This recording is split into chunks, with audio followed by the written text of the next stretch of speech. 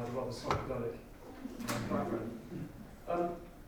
Imagine, if you can, being in a rather small meeting room in Kabul, in the presence of the former president of Afghanistan, Rabbani, who was a senior member of the High Peace Council. That meeting, at that meeting, it had been arranged that a senior figure from the Taliban would be greeted and would be a conversation would get underway on reconciliation, bringing the conflict to an end. As Rabbani leant forward to embrace the representative from the Taliban member detonated a bomb that was concealed in his turban. It tore apart not only the bomber, but also Rabbani himself, killed and maimed several of the bystanders. The room was filled with choking smoke, and I think a lot of people at the time realised this was just another nail in the coffin of attempting to build peace in Afghanistan. It's very interesting that there has been, we were talking in the last session about literature, and there has been a significant rise in the amount of literature produced on Afghanistan after decades of neglect. Dominating studies, as we heard this morning, I'm not surprised from John's work, but actually it was found that studies of the actual conflict of Afghanistan, indeed histories of conflict, mainly about Western intervention, are very prevalent. There are a few on studies of development and reconstruction, fewer still on socio-cultural aspects of Afghan history and its like, and very little, in fact, on peace and negotiation in Afghanistan, with the result that the longevity of the conflict that we've seen since really 1978 has given rise to a feeling that Afghanistan exemplifies this idea of perpetual war. There is no more peace, no more state of war. We just live in this era where the two seem to go together, this era of just continual violence. And we have seen a rise in unconventional methods of waging conflict. We don't have declaration of war, banned since, of course, the days of the Camel Beyond Parts in 1928.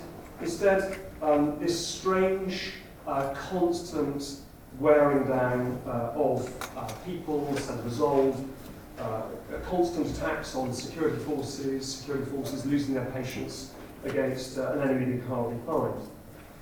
Now, I would suggest to you that actually, this is a bit problematic, this term perpetual war, that actually at the national level, through Afghanistan's history, there have been lots of civil wars. Most of those don't get written about. But actually greater success at bringing wars to a conclusion at that national level. On the other hand, at the local level, and we can describe what the local might be or argue about that later, but violence and sort of conflicts was very, very common throughout Afghanistan's history. A lot of feuding, a lot of what they would call inter-Qawmi or clan violence. I don't tend to use the word tribe personally because of its connotations, but a lot of conflicts over fear, honour and interest. A lot of fighting over generations, over narcotics. That's just reached a new apogee recently. And a lot of fighting over power over land, people and revenue, or Zarzan and Zamin, as it's known in Afghanistan.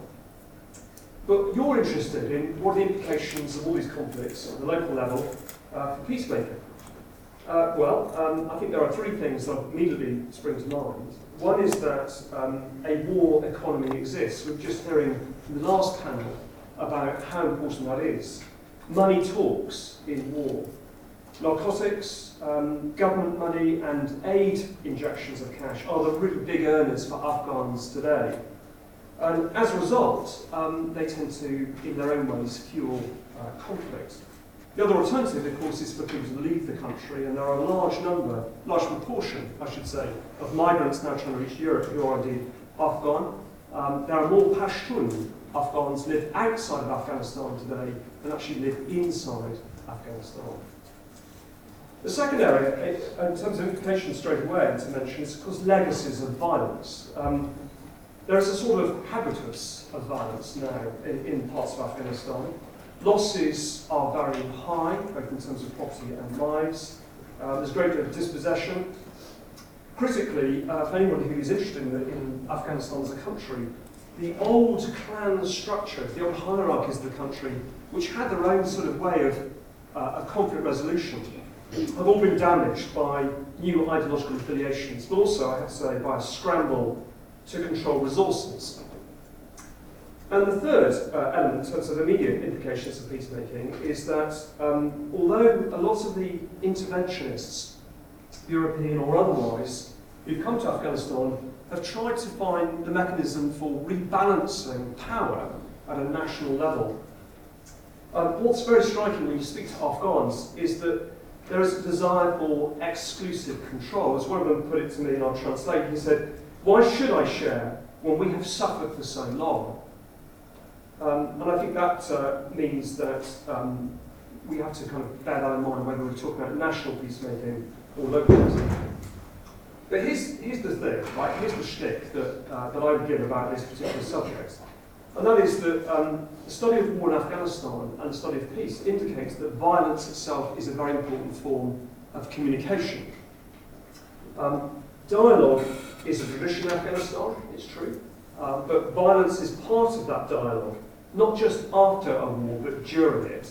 And that's why perhaps so many people have come to the conclusion that war in Afghanistan is now perpetual. Let me explain a bit more about what I mean. If we were looking at refer back to some of the theory about peacemaking, we know that there's a great deal of brilliant literature written about how difficult it is to get to the decision to negotiate in the first place. People like Barbara Walter, Modelsky and others have written about whether there has to be a stalemate, whether there has to be some sort of domestic pressure within the community. But we know that first step of deciding to talk is the most difficult. Secondly, people have spoken a lot in literature about prevailing conditions. There needs to be some sort of stalemate or some sort of moment, really, where people are ready, the ripeness theory example, if you like, are ready to talk, ready to come to peace. And then there's been a lot of work done on what kind of peace terms need to be offered, how you implement, and then the desired outcomes. So I'm not even going to remotely attempt to summarise that literature. Simply to say this, that if you study conflict as opposed to studying peace, you'll find that straight away actors want to negotiate from a position of strength. And that strength may be relative, of course, very localised, but they will all wish to get some kind of bargaining position clear before they start what might be called proper peace talks.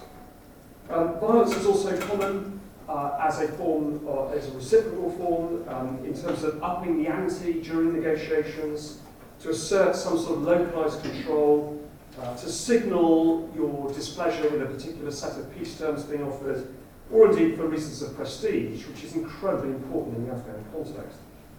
We also know that negotiation can be very insincere. It can be used to escape from defeat, to buy time for some other military effort, and that's always there. And that while we talk a lot about third parties being important, particularly in the Afghan context, to bring war to an end, I should just remind you in the context of Afghanistan that third parties are often spoilers, and you're going to hear a bit more in the next paper about spoilers, so I won't go any further with that one right now, but it's there anyway.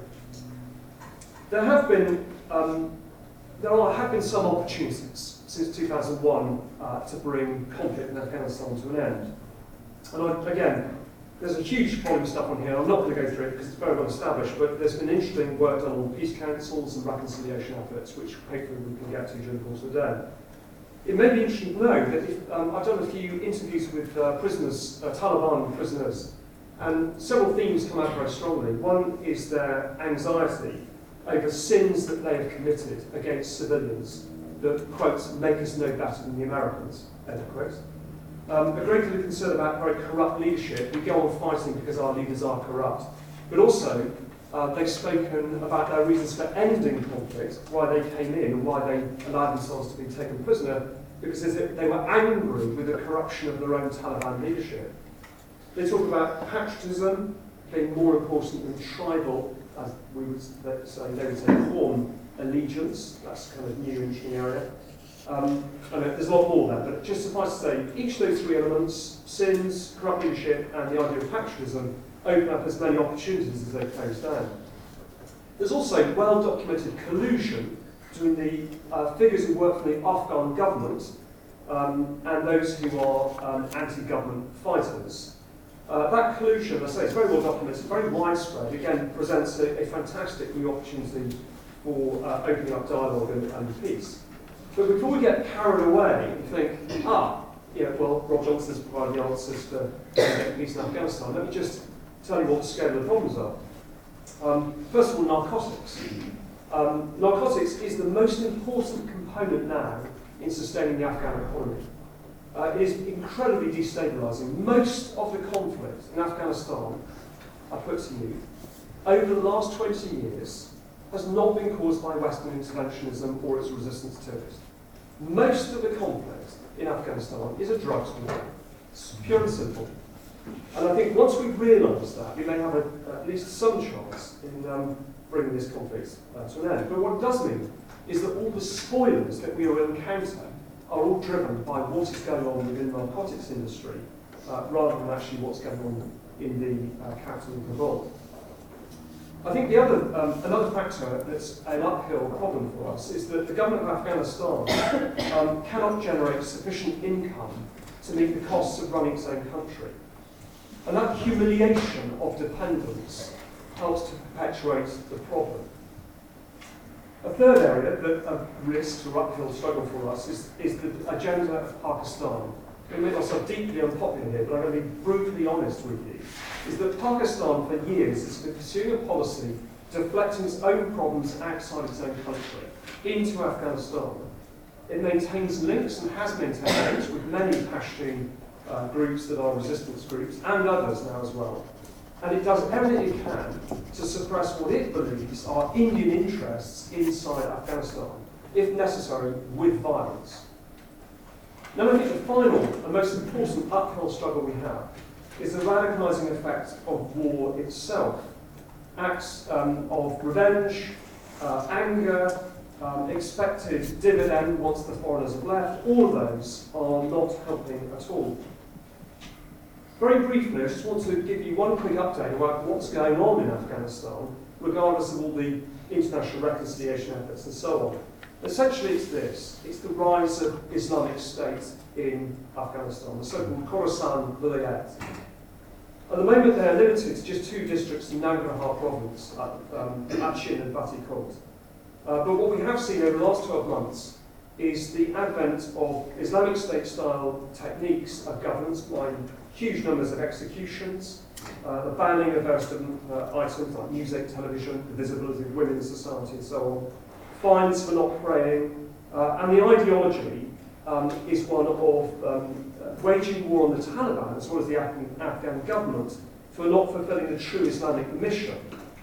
They feel that they're fighting against corruption, and they have a great desire to tear down what they call the injustice of the Durand Line.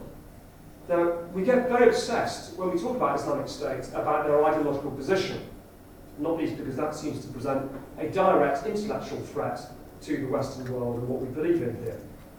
But the reality of Islamic State, or I should say Khorasan Vilayat in Afghanistan, is as a turf war over the control of heroin trafficking and production.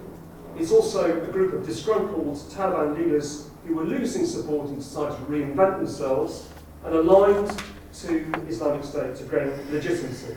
Atiqullah Mahaz, for example, is one of those individuals.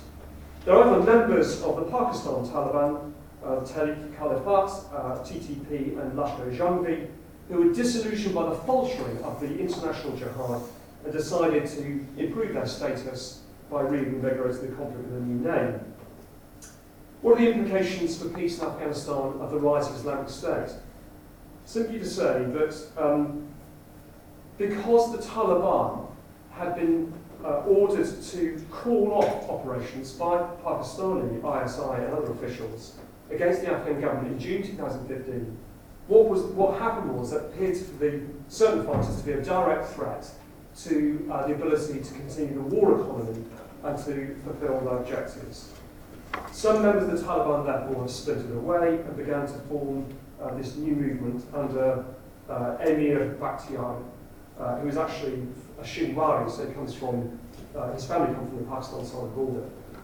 Their objective, as I say, is to control heroin refineries, and my forecast is therefore that whilst there may be peace overtures under Taliban leadership directed by Pakistan more willing to negotiate in the capital Kabul, I expect a great deal more violence, particularly in the south and east of the country, as the Khorasan Vilayat or Islamic State try to expand their influence through the drugs trade of eastern and southern Afghanistan. So let me wind up this, which is skimming the surface of a terribly important subject in my view at the moment. We do know that whatever agreement is reached in the next few years in Afghanistan, violence is almost certain to continue. As certain groups trying to renegotiate their position or seek legitimacy, there'll be a splintering of existing movements as some seek to continue a war from which they directly profit. I think there's a huge problem in the Afghan economy of underemployment, which the drugs industry continues to fulfill for them. And I think there are many, many groups who are eager to outflank any moderates who want to reach an agreement. This is not even to include the personal vendettas or badal, the restorative justice system, that many people feel is important. I think currently this is an under-theorised area, this idea of continuous war and continuing war, and I would call everyone who is working in the academic environment to place some time and energy into this area of study. I think the reason I've just highlighted just one group, this rising Islamic State in Afghanistan, is because I think it illustrates something very important. Anger at the ideological sellout of some of the groups that have been fighting. Dissatisfaction with the outcomes of any Western withdrawal from Afghanistan. The need for legitimacy, and crucially, of course, a turf war to control revenues, particularly obviously narcotics revenue. What the rise of Islamic State in Afghanistan indicates is that war is inherently escalatory. And I think the critics of Western intervention perhaps didn't quite realise that while they were eager for Western forces to be withdrawn from Afghanistan, what happened was a premature withdrawal meant that the attempts to build the foundations of a new state, which had the best chance of facing down the narcotics industry and creating legitimate livelihoods, was ended too soon. War isn't just about algebra, numbers and resources.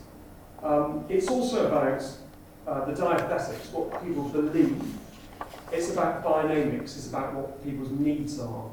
And to my colleagues in those who work on war, as opposed to those who work on peace, the war studies people are always obsessed with the algebraic.